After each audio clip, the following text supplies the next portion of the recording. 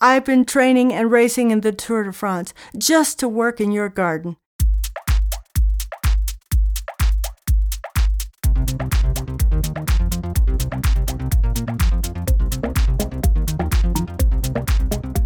And that was Marilyn Trout. And if you don't know her name, you should. And we will correct that later in this episode. Welcome to the Canadian Cycling Magazine podcast. I'm Matthew Piaro, editor, and with me is Dan Walker, social media editor. Dan, how's it going? Dude, my legs are barbecued. Dude? What is it? That's the only way to describe it. So you're coming off of a Big Canada Day ride. Okay. Yeah. Out on the Lake Simcoe. Okay. Here north of the city in Toronto. Beautiful day. Great for the tan. Great for also the sunburn. Uh-oh. I had the fantastic tan/burn through the jersey. So I had the bib strap tan lines on my back right now. That's a next level of tan line. So when you're at the beach, people can really ask you questions about what's going on. They might think I'm an outdoor wrestler. You know, maybe like I'm a low-level professional wrestler in like a car dealer parking lot with the unitard on. Aim high, buddy. Aim high. Well, it is nice that summer is in full effect, and we're recording this shortly after Canada Day weekend, shortly after Road Nationals, which will come up in our Full Send No Send segment. What about you? I think I saw a little one taking some pedals on with no training wheels on your Instagram. Yeah. The little Grom was on her pedal bike. And, you know, I was trying to keep it cool, like, way to go, that's really good. But in my head, it's like explosions of joy. Is this the first summer without the Strider bike or balance bike? Yeah, I guess. Like, that was deal. what we call a breakthrough performance. Nice. She's had a few moments of like she's been on the balance bike, and if she was on Exert, it would be like a big breakthrough. She would have got a cold breakthrough. But it was cool to see that. But then she was back in the trailer for some, because, you know, she knows how to get around. When you're carrying the trailer, are you carrying her bike and her in the trailer? I've done that, but not this past weekend. Okay. I have carried her bike. We've gone to the bike park. Then I've thrown her and her bike back in the trailer. That's really good for serious training. Serious. It's like the equivalent of putting ankle weights on when you go for a run. Exactly. But summertime. On to this episode. Summertime. It's the tour. This is our special tour episode. So we are going to get deep into Marilyn Trout's story, whom you heard at the top of the show, and also her team from the 1984 Tour de France Féminine. It was a very significant event that is underreported. Writer Dan Dakin has a story on it in the current issue of Canadian Cycling Magazine, and it's one that we're proud to get out there. And then in Full Send No Send, what are we going to talk about? We are going to talk about the two tours that are going on in July. The two tours. Well, I know of one in France. Yes. But you know what? A lot of people don't know where the other one is, and it's probably their fault. So we'll get into that. Oh, there's a bit of anger in there. I like that. Yes. So special Tour de France, but not just Tour de France, special tour edition. Yes. Special tours edition. Special tours edition. But first, let's head back to 1984.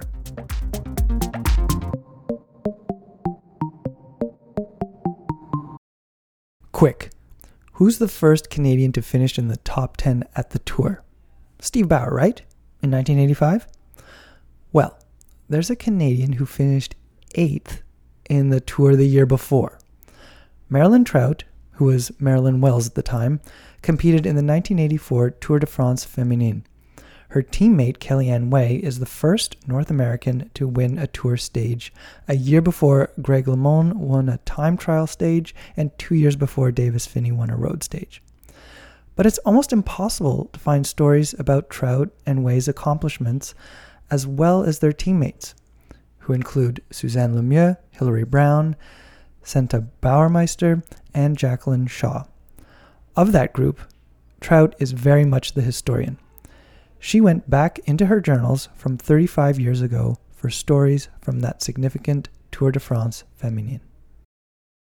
Marilyn Trout, as I understand the story, going into the first modern incarnation of the Tour de France Féminine, it was a bit of a consolation race for you and your teammates. In June 1984, what were you guys trying out for at that time? What was the big goal of that year in 1984? Well, the big goal was making the 1984 Olympic team. I mean, that was the number one. That was the first year for the women to have any cycling event at the Olympics. And so that is the drive. The drive of any country is that quadrennial plan for going from Olympic to Olympics. Their budget is that way. Their racing plan is that way. And so that is the typical plan of athletes. At least for me, the Olympics weren't as enticing, really, as the Tour de France. The Tour de France was the ultimate for a cyclist, and I love stage racing. One-day races, they were not as passionate. I wasn't as passionate about a one-day race, although they were so important because that usually chose the riders for an event. Winning the national championships, winning the world trials. That gave you an automatic spot to those big events. But being chosen for the Tour de France, secretly inside, that was the epitome of a cycling career. So that I think, yes, it was the B riders. But as a cyclist, oh my goodness, to go to the Tour de France, that was a real goal. You were chosen for that squad as well as 5 other women from Canada, and around that time, Jacques Anquetil wrote in L'Équipe about this new Tour de France Féminine. Do you remember what he wrote? It was something that would fire any female up, that female athlete. I think that he would prefer that a woman be in a short skirt rather than on the saddle of a bike, and we weren't capable of doing such a feat. And I believe he wasn't alone in that whole mindset. But that didn't matter to us, and certainly that has never mattered to me with my goals as a cyclist, that it be gender related. It was always a personal goal for me, no matter what other people had said, or, you're paving the way for other women. I didn't think about it like that. I thought about it as an opportunity to see what I could do in my sport, because this would not last forever. And so it was so much more personal than proving something to somebody.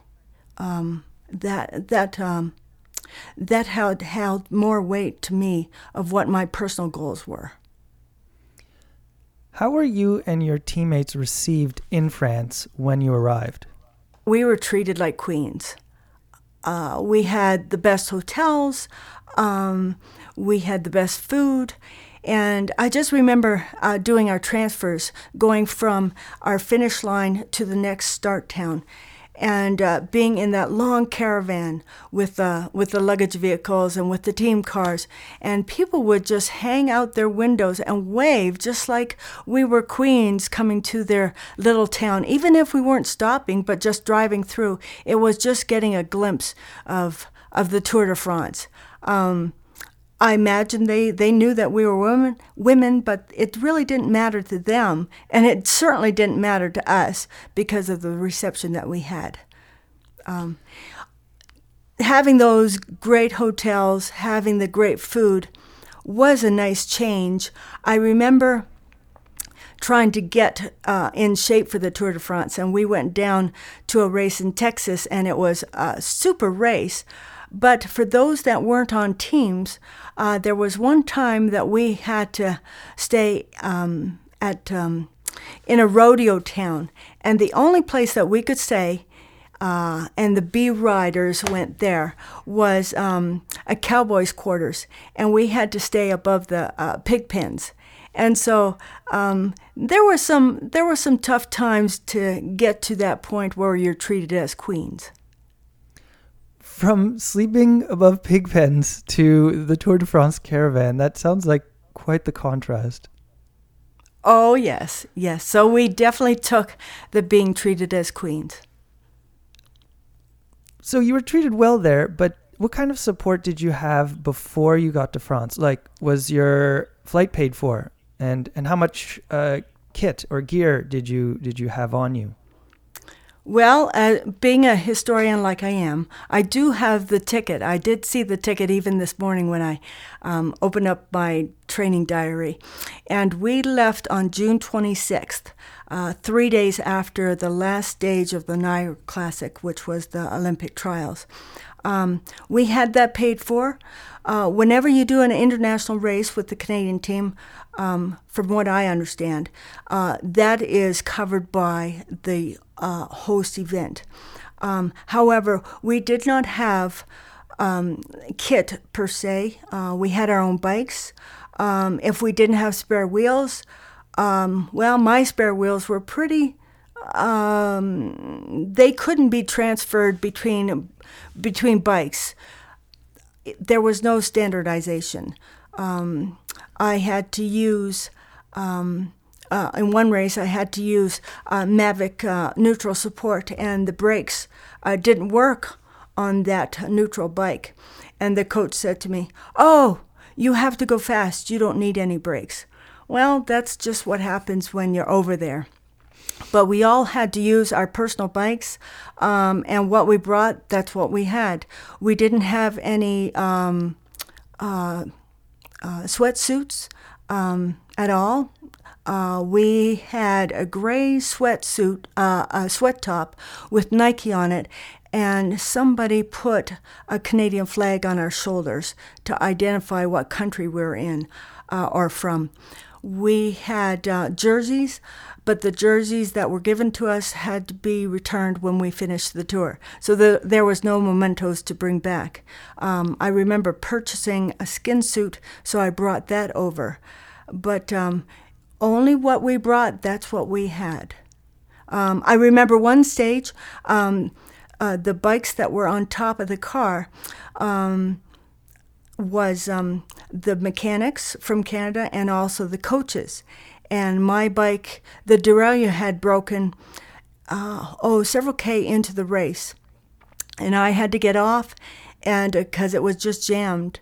And I had the coach's bike, and the coach's bike was way too big, and I was just reaching for those pedals.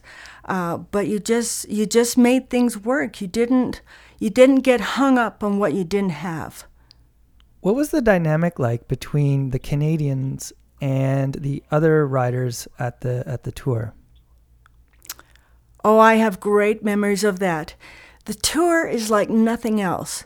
There are stage races around the world, but there's not the camaraderie that you have in a big tour like that in Europe, because you're traveling from transfers from the finish town to the start town. I would usually go into the broom wagon, and that's just a vehicle.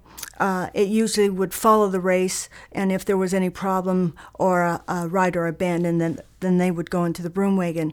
But I found out that it was just a big international sort of party between towns, and the Brits would be in there, Americans, Dutch, and just a small group there. And it was a point for me to relax between races and just to see that these riders were simply human, loved a good joke, and they would love to sing.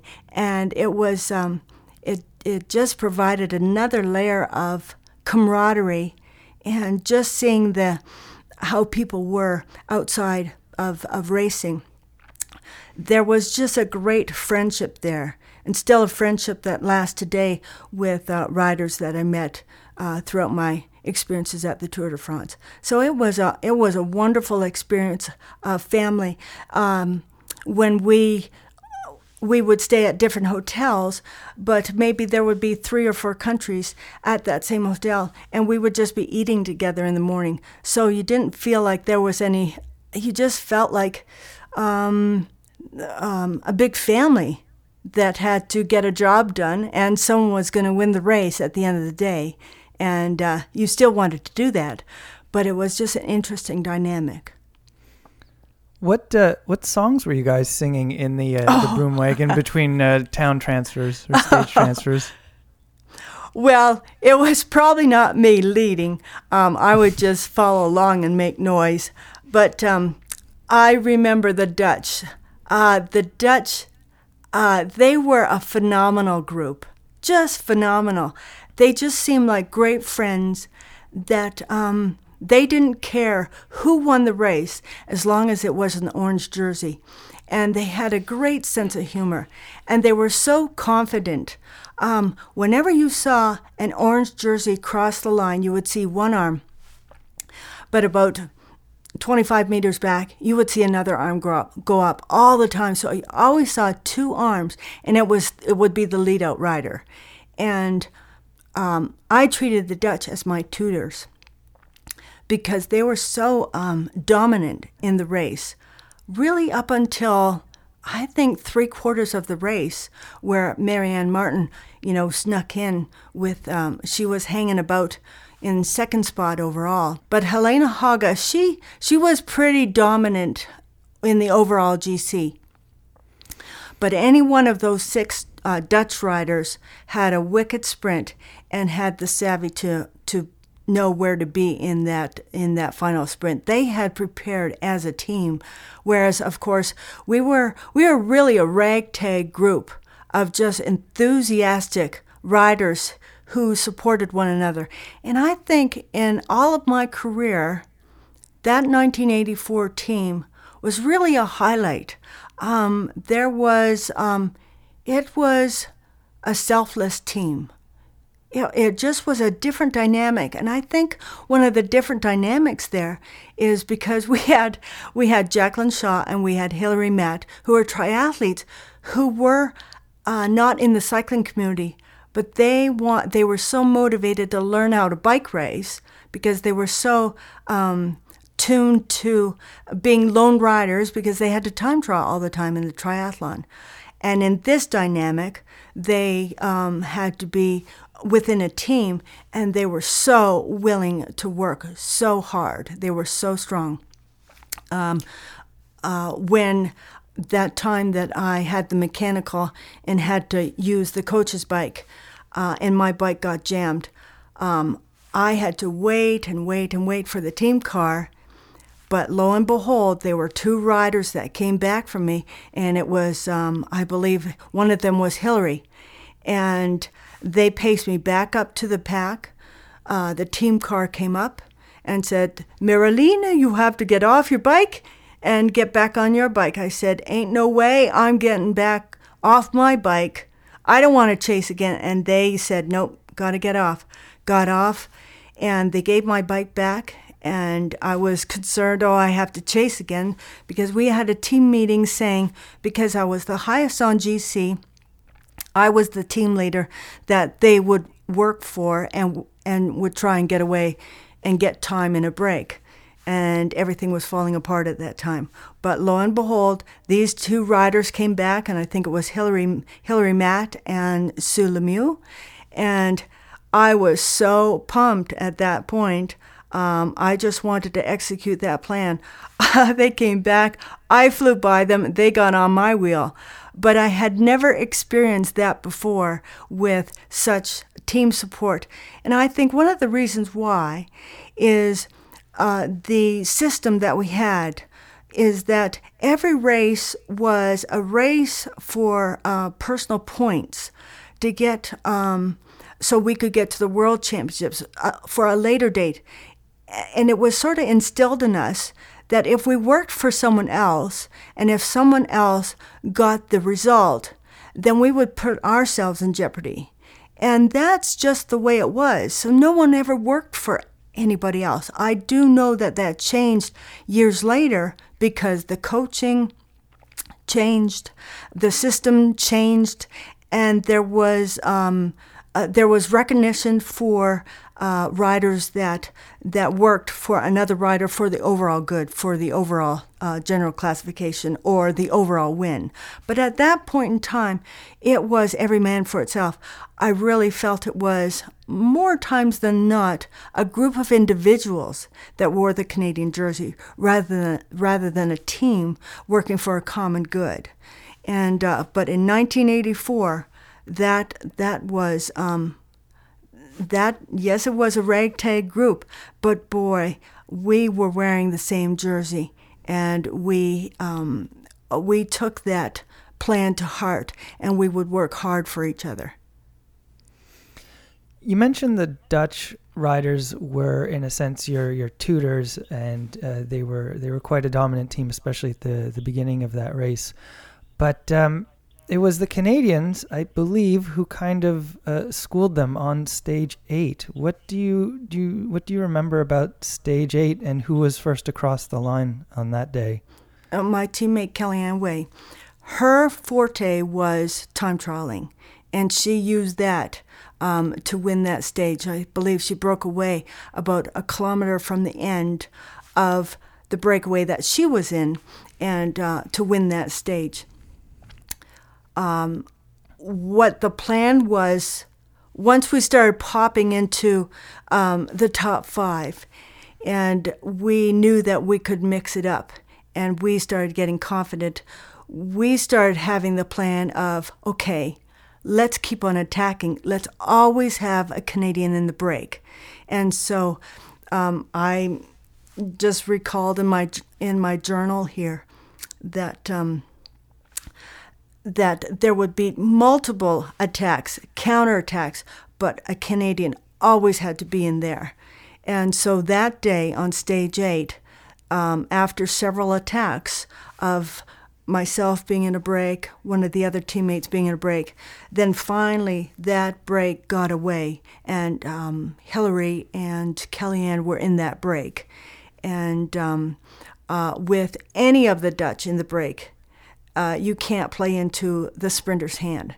And so Kellyanne was smart to break away with her gift of time trialing a kilometer from the end and having Hillary cover for her if any of the Dutch tried to follow her. So that was the beginning of, okay, we can do this. And so that was our plan every day. We had to be in the break. Instead of being defensive, we were on the offense. We would initiate things. You raced 18 stages. What is maybe the biggest highlight across all of those days of racing?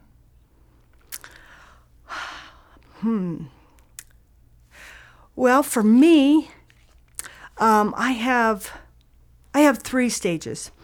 Stage 5, I broke into the top 5.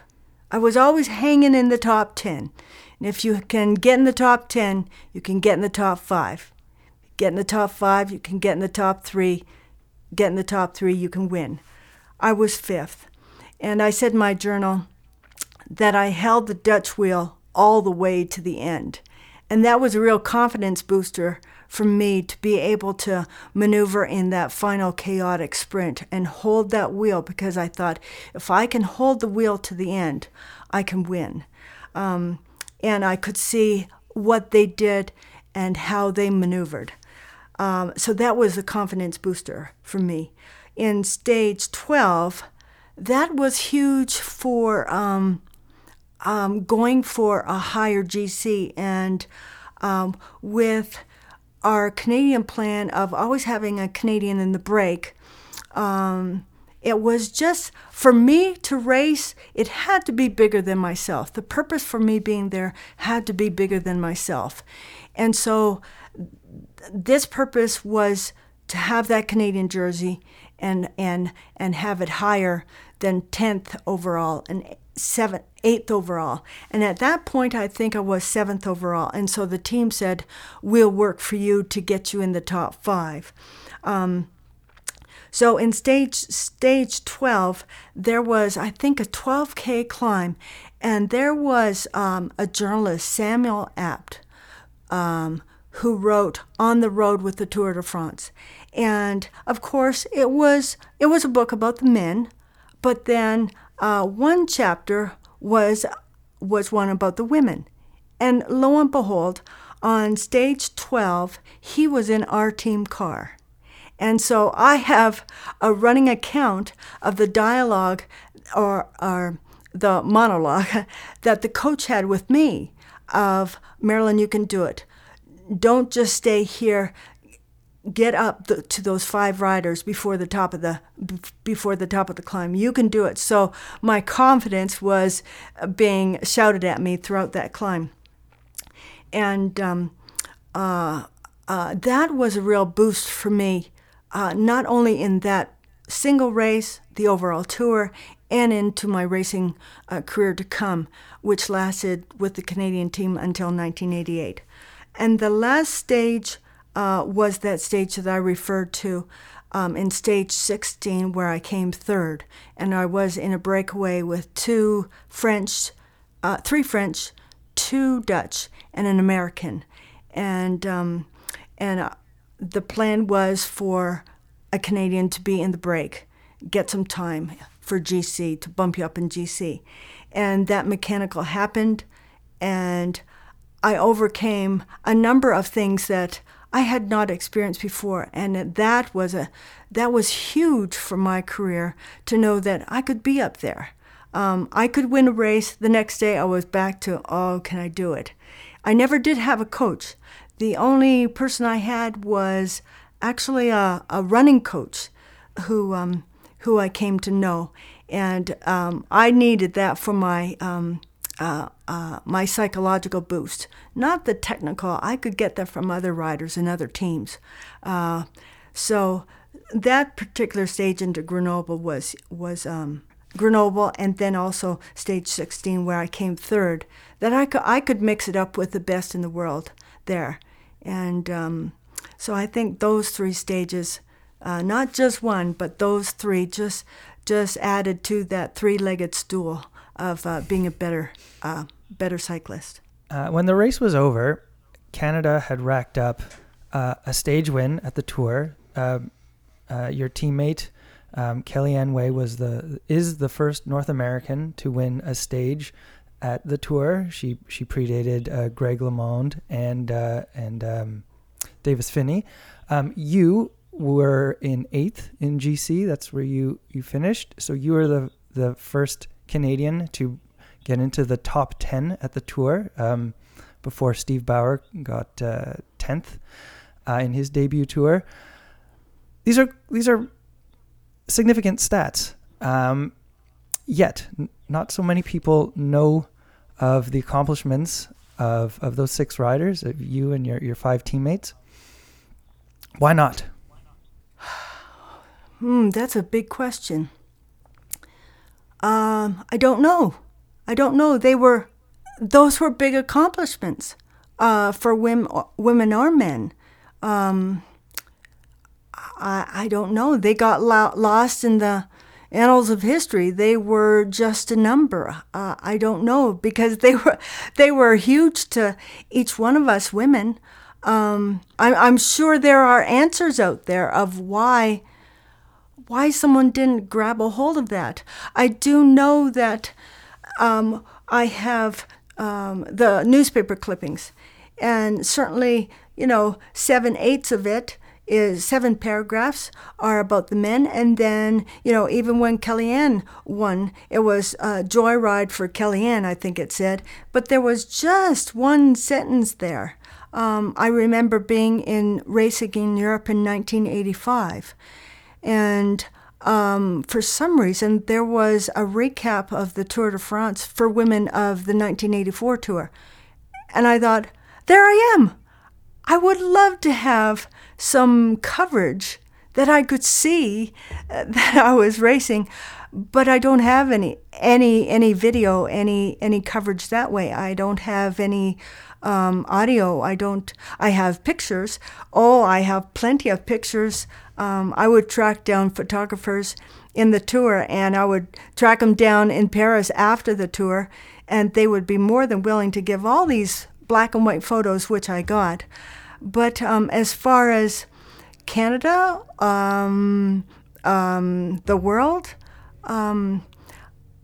recognizing, maybe not even recognizing, but just having an historical account of this. I think several years ago when they started to have Le Course for the tour, and it was said that it's about time that the women have a part of the Tour de France. And I'm thinking, what? That already happened. And we need, a couple of stages, and I'm thinking, we already did that. We did that in 1984 when we had 3 weeks of racing.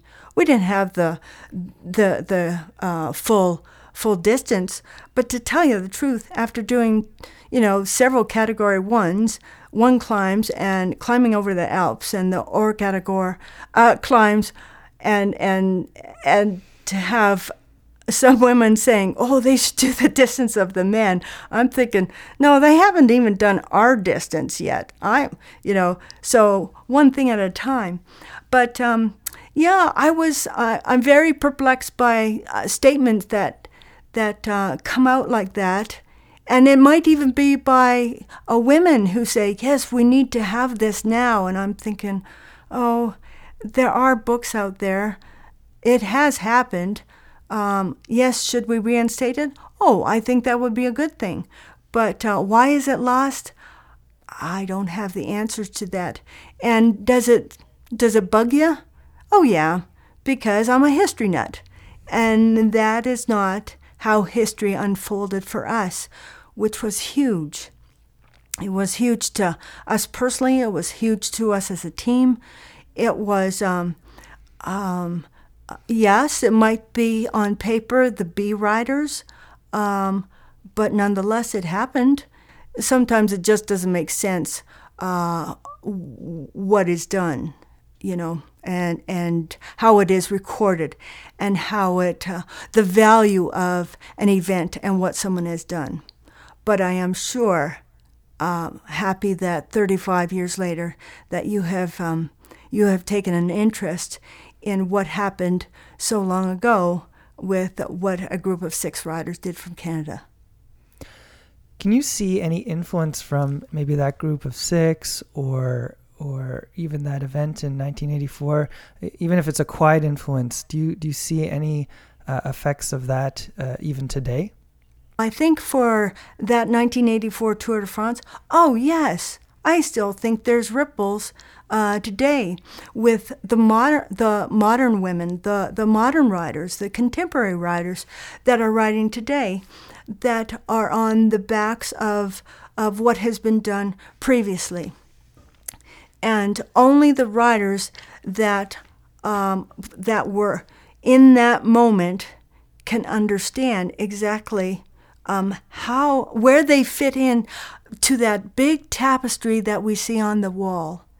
And we see that one color, that one little thread that goes throughout that whole tapestry, and we can say, that little thread, it started in 1984. And we know that that's us, because that influenced this person, and this person, and this person, and this person.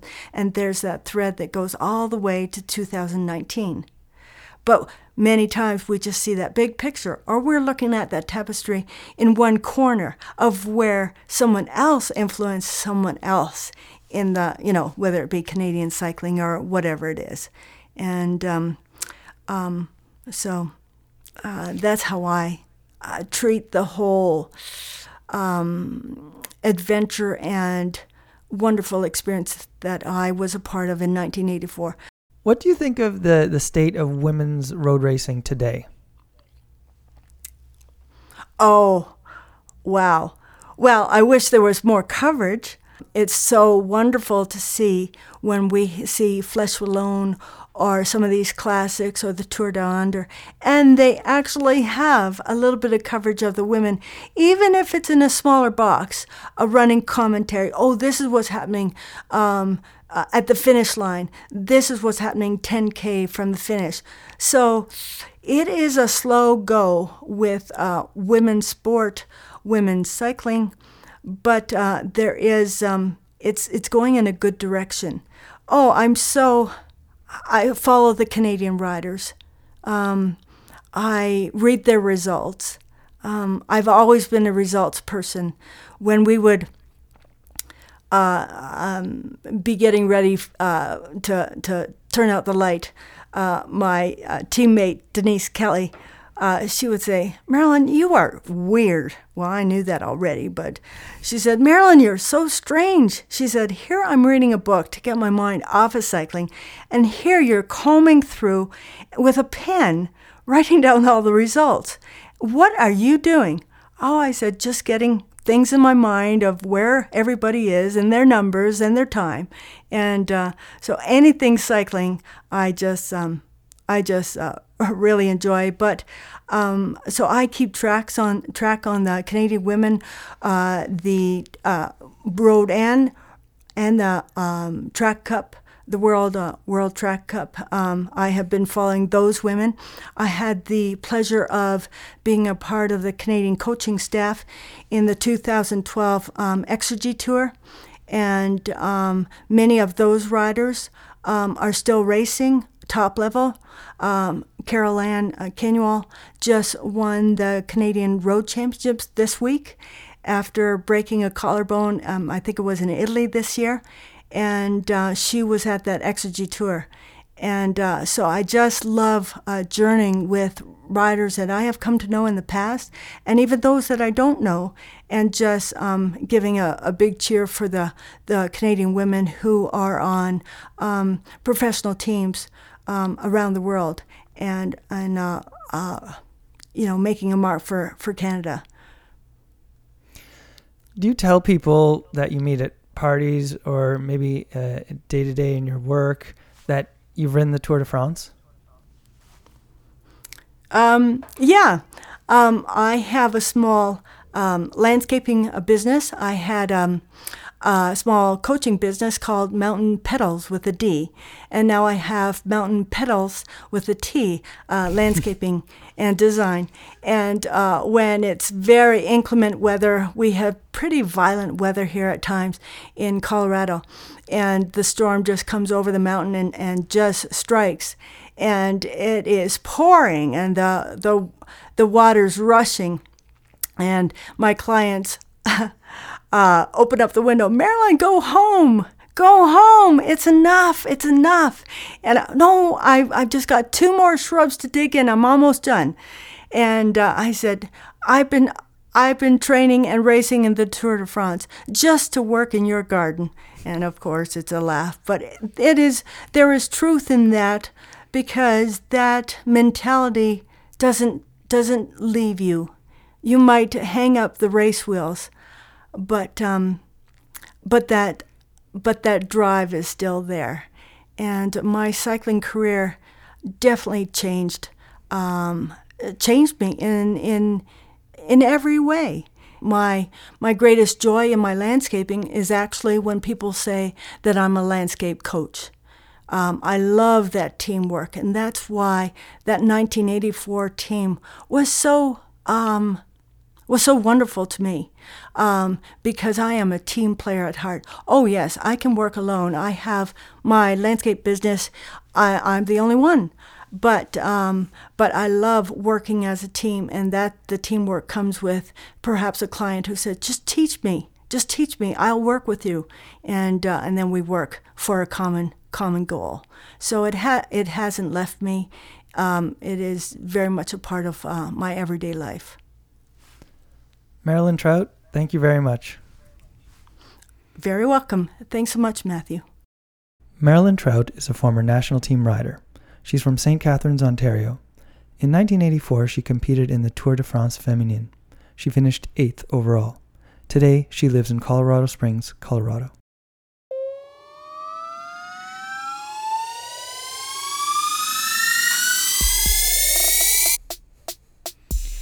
And welcome to Full Send, No Send, Special Tours Edition and Timerless Edition. Dun, dun, dun. Because Dan says we have so much to get through, we are not going to be constrained by a stopwatch. No, time and this stopwatch is just an artificial construct. So It is. That usually keeps us focused. But let's focus first on the Giro Rosa. What's the full name of the Giro Rosa? Go, quick. Gira Feminin Italia. Stop. But I wouldn't have done much better because I prepared. Giro d'Italia Internazionale Femminile, I think is how you pronounce it. Anyway, Giro Rosa for short. Mm-hmm. That's how we're going to call it. It is probably the most important women's race. Yeah, it is. Yeah? Okay, not Yeah, probably. It is. I think so, especially considered that way in the women's peloton. Yep. And we have two Canadians there. Leah Kirchman, a recent national TT champ, and That's she's right. been like everything road champ at one time or another. And she usually does really well on the prologue. Yes. She was in pink on Canada Day in 2014, and her team won the Triple T in was it last year? I think it was last year. Likely she'll probably have some opportunities. She's just got some opportunities. She's been doing really well. She had an awesome second at the OVO Women's Tour just a couple weeks ago. That's like the key buildup. That's the Dauphiné to the women's calendar, to the tour, to the Giro Rosa, if you will. Mm-hmm. If you're picking up what I'm putting down. Word. And then I think Carol and Canuel will also be there representing the Maple Leaf. Yes. Yeah. Road champion. Yep. At So- Nationals. I always love when the road champ is a European pro, so you get more exposure for that cool national jersey. Yes. You know, it's always a little disappointing when it's like a continental guy or a continental woman here, where it's like you're not really seeing it at the tour. You like to have it represented. I mean, yeah, it's good to get the Maple Leaf abroad. Let's see. Who else are we keeping an eye on for that event? Ashley Moolman-Pasio, I think she is who I would peg. She's Really? been super crashy this year, though. So if she can keep it up on two wheels, I think she is one to watch. Of course, she does have a share team with Mariana Voss. So, Yeah. maybe they go for the not the trident of Movistar, but the two-pronged attack, the pitchfork of Bowls. Or no, of CCC. Right.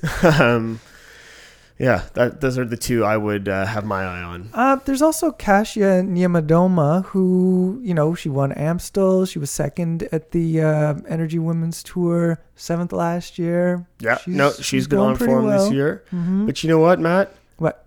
Here's where I'm going no send on this race.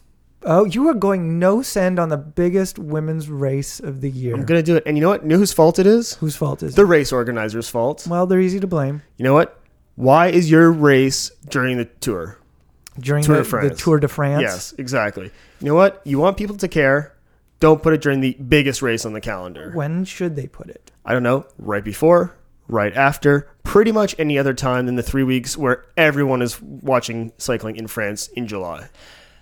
There is merit to your argument. I will not disagree, but let me just play devil's advocate. Maybe the organizers thought the glow of the tour would also somehow get people's eyeballs over to the Giro Rosa. It's like this is the time of year when, casual cyclists are interested in cycling, or even not, and even like, grandparents who just like to watch the tour for the tourism elements. Like the castle chats. The castle chats. People come out for the tour.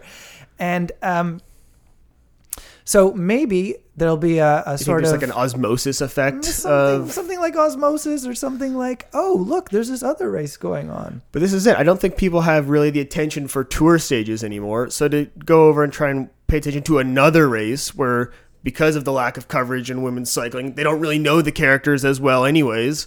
So by having to share the spotlight, we're just doing them a huge disservice. Well, you know what? No send, Giro Rosa. Change your dates. So really, you're no send on your dates. On the dates. No, the race is great. It's the most important race on the calendar. We got tons of Canadians who can actually do things in that race. And a Canadian ton is too. But Yeah. I take your point. I take your point. I mean, it's the same we'll have in the Tour, but That's right. in the Giro Rosa, they might play more of a starting role. Well, here we go. Then on to that other bike race that's going on in July.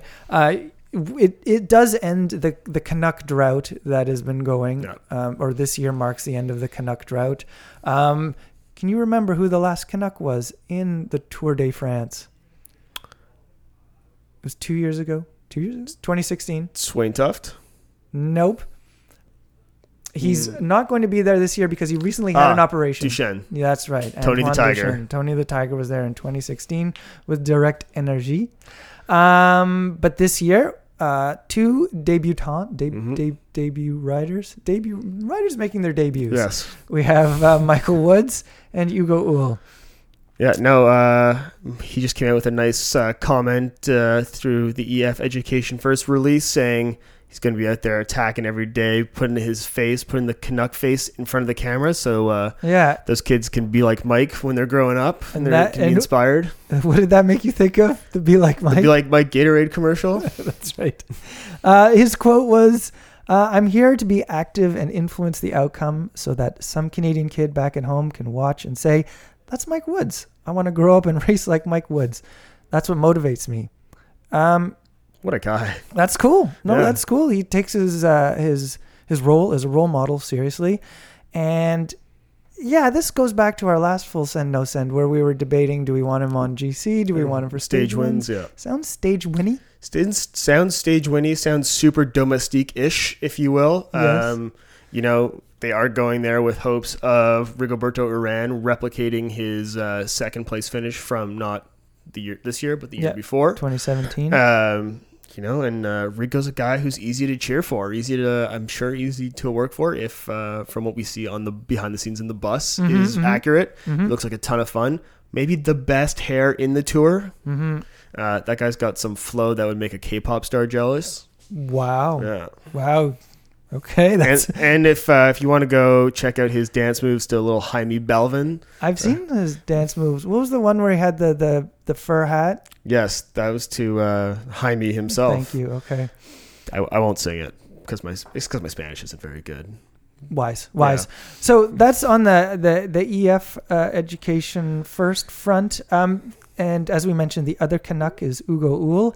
He is on Astana, and I think Jakob Fuglsang is going to be there. Yeah, Fuglsang is their GC man. I guess that brings us to the GC contenders.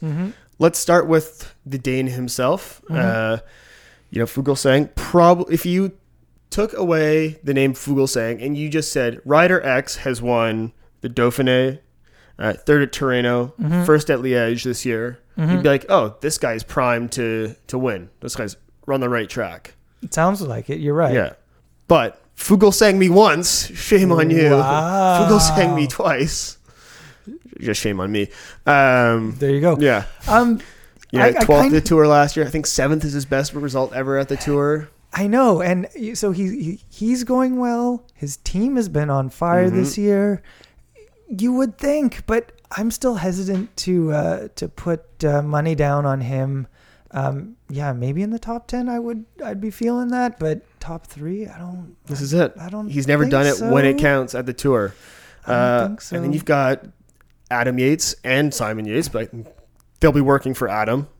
Which one is which? I don't know, but it's the one named Adam that they'll be working for. So I think he's got a decent chance for a podium. They always seem to have a bad day. He's had a good result of the Tour. He's been 4th back in 2016. Not a great year this year. Sick at the Dauphiné. Always a little wary of someone coming off an illness. What are your feelings on Ineos? Bernal, the guy's on fire. He really is. that is a ton of pressure on a kid who's 22. Yep. He's never really led the team at a Grand Tour. He's done a tour, which helps. He kind of knows what the circus is going to be like. It's true. So, but having that pressure on you to be there day in, day out, I think it'll be too much for him. Really? I see him cracking the top 10, and for your first GC campaign, that's going to be pretty good. Thomas, Geraint Thomas, defending champ. what has he done this year other than He's had launch a book, launch a beer, crash? Do we call that a conservative build-up? That would be one way to put it. All right. But he's not done anything good. So if you're looking at his form beyond his history, what do you get? I don't know. Well, however, back to Rigoberto Urán, who is a GC hopeful. Yep. He's had a super conservative build-up. But Third at Route L'Occitane, which was won by Alejandro Valverde. What else did he do this year? so he did have the injury earlier in the year with the broken collarbone, but at least he's finished. He's got some hard days racing leading up to the Tour, finishing on the podium at what used to be a really prestigious race. Now it's kind of the second tier stage race leading up to the Tour, but promising direction. Armand Geraint, he just crashed. Yeah. And he's just crashed, and he hasn't had a lot of racing days. So this says to me, not on form. Maybe he has the whole I'm coming in undercooked thing, and we're going to be peaking for the third week of the Tour. Ineos is kind of good at that stuff. Davey B, runs a tight ship and knows how to get people, in shape. So there's that. Right. Did you saw the cover of Yes, L'Équipe, Now or Never, or This Year or Never? Yeah. Pinot, I don't think it's his year because there's been a record heat wave in France. The guy does not go well in the heat, and he always just has one bad day. Yeah. What was his last good tour was third in 2014. He hasn't been to the Tour since 2017, and he was I don't think he didn't finish in 16. Oh, no, wait. And in 17 he didn't finish. So there you go. The man does not go well in the heat. Yeah. And I think there's record temperatures in France. There are, yes, that's right. The place is cooking. So maybe not the year for our man Thibaut, but the other great French hope, Romain Bardet, he has been actually pretty consistent at the Tour. With the few TT kilometers that you have this year, I actually think he has a really good shot to do it. To win it. Because he's been third and second. He's going for the chicken dinner this year. They got some there's a team time trial, and then the individual time trial is a pretty short hilly time trial as well. So I think he'll leak time there, but he'll have enough time to recover in the high mountains in the third week. There's our man Nairo. Oh yeah, that guy who I've stopped betting on. Yeah, you know what? I'm almost willing to say he's irrelevant. Whoa, that's what. He's actually not done anything worth talking about in the last few years. Wow. Except, formally win or get on the podium in the Tour way back in the day in his first results. But he's part of that famous Movistar Trident. There you go. Yeah, which has never really worked. The Pitchfork formula seemed to have worked at the Giro for them. Right. Trident. I think a Pitchfork though has 3 tines as well. What's the one that you use to jab your steak with the two prongs? Well, I was thinking Pitchfork, so obviously I'm not farmy. You haven't been farming enough. Yeah. So look at Landa, Valverde. I think Valverde's just too old. The world champion. Yeah, but it's not 3 weeks. It's true. That's a one-day race. Is that it for Full Send No Send? Oh, Neebs. Oh, I can't believe we forgot the Shark of Messina. Okay. I don't think he can win just because he's coming off a full Giro where he was really going for it. But, if a couple of the contenders crash out, he's got this wily veteran thing going on where he just knows how to put himself in a position to contend. Yeah. Just keep it steady and then, like a shark, knows when to attack. Dun, dun, dun, dun. Anyways, give me your head pick, give me your heart pick. Oh man, that's really tough. You know what? I think Geraint Thomas can defend it. Okay. I think the well-oiled machine is going to keep on chugging. And yeah, I'm just going to be, that's kind of a lame sort of head pick. Heart pick is probably Iran. Iran. There you go. Yeah, no. That would be so EF, fun. They're so easy to cheer for. They are. They continue that lovable goofball shtick that they've been rocking that for years. But underdogs are always easy to cheer for, and they Yeah. do a great job of like bringing you behind the scenes. Mhm. They have some great photographers. And if you follow their email list, like you get some really cool stuff as well. Mhm. So yeah, I'll take Balde for my heart pick. Okay. And I remember, not that I have any strong feelings towards the French, but I think it'd be nice to have them cheering for a hometown. You feel the effects of their drought. Yes, exactly. Yeah. And then you know what? Fool me 3 times because I'm going Jakob Fuglsang. That's your heart pick. Yeah, that's my head pick. Oh, that's your. Wait a minute, now I'm confused. Bardet's my heart pick. There you go. Fuglsang's my head pick. I think they're both a bit Bit long hardy? shotty. Yeah, a bit from the heart. Yeah. Well, all right. There we go. You know what? I'm going full send on the tour this year, though. Really, you're stoked for Bring it. it around, full send on the tour. Full send of the tour. Oh, does the schedule jive for you? The schedule does jive for me. Yeah. Excellent. All right. Full send, no send.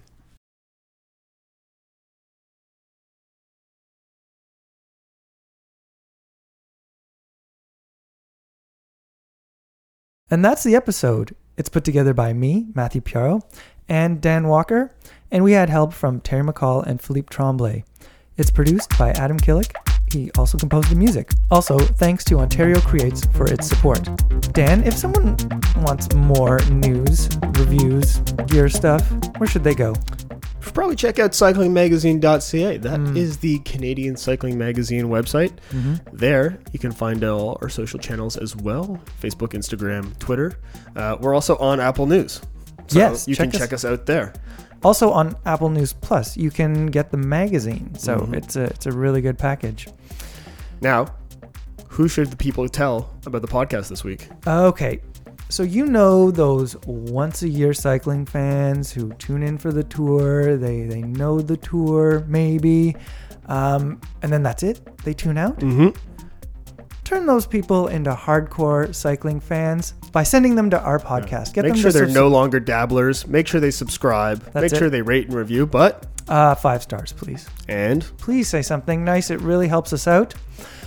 Also, if you're communicating with us, you can send us an email at podcast@cyclingmagazine.ca. We will take your full send, no send ideas and maybe run with them.